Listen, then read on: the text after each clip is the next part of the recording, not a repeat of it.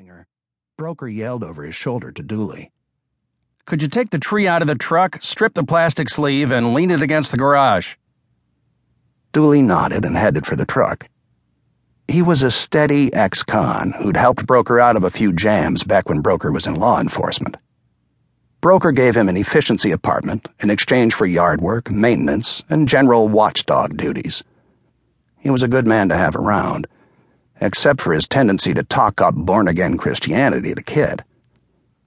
"Dad!" Galvanized by Kit's shrill yell, Broker sprinted over to the door. "What?" Kit stood in the open door, glowering, clamping her nostrils together with a thumb and index finger. She pointed with her other hand into the all-season porch.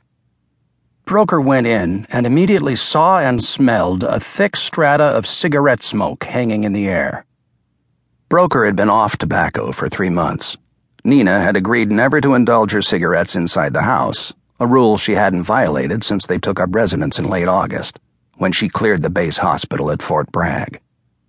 He followed the smoke to where it was thickest, through the open door into the kitchen.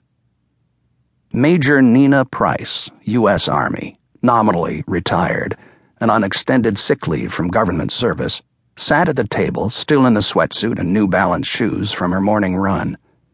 She leaned forward, elbow braced like someone arm wrestling an invisible opponent. An inch of ash dangled from the end of the American Spirit jammed in the corner of her mouth. A breakfast bowl on the table held 4 or 5 butts mashed into the Total cereal and milk. Another cigarette butt floated in a coffee cup. And then he saw it in her right hand. Broker reacted instantly. He gently shoved Kit back into the porch, closed the door in one swift movement, and lunged into the room. Nina, staring straight ahead, seemingly unaware of his presence, was raising and lowering her right arm in the manner prescribed to strengthen the damaged muscles. But instead of the 2-pound weight she always used, this afternoon she was raising and lowering her .45 caliber Colt semi-automatic, in which he saw no vacant cavity in the hand grip. Jesus, the pistol had a magazine in it.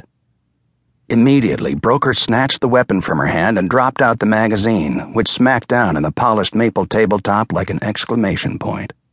For a fraction of a second, he stared at the top stumpy bullet spring-loaded in the magazine like a fat, round tombstone. Then he racked the slide. No round in the chamber. Locked, not loaded. He exhaled audibly, only then realizing he'd been holding his breath. "For the weight," she said in a thick, labored voice. Broker reached for the breakaway hideout holster on the table and was about to slide the pistol into it when he saw the unfolded note tucked inside. "Went out for coffee with Janie. Be back soon." A sensual, open-mouth lipstick blot marked the note by way of signature. Broker took a step back and placed the pistol on the counter next to the stove. Deep breath in. Shaky coming out. She drilled him with a look that spiraled with palpable self-loathing and hair-trigger rage. With difficulty, he held her fierce gaze as he mentally tracked back 5 months to that North Dakota morning. She'd left the note for Broker on the table in their room at the Langdon Motor Inn next to her holstered pistol. She'd decided not to take the gun when she went out with her partner, Janie Singer, for coffee. Then they'd taken a detour to the Missile Park bar. Northern Route, their undercover mission to Langdon, North Dakota, had apparently been based on faulty intelligence. They had selected the wrong smuggler.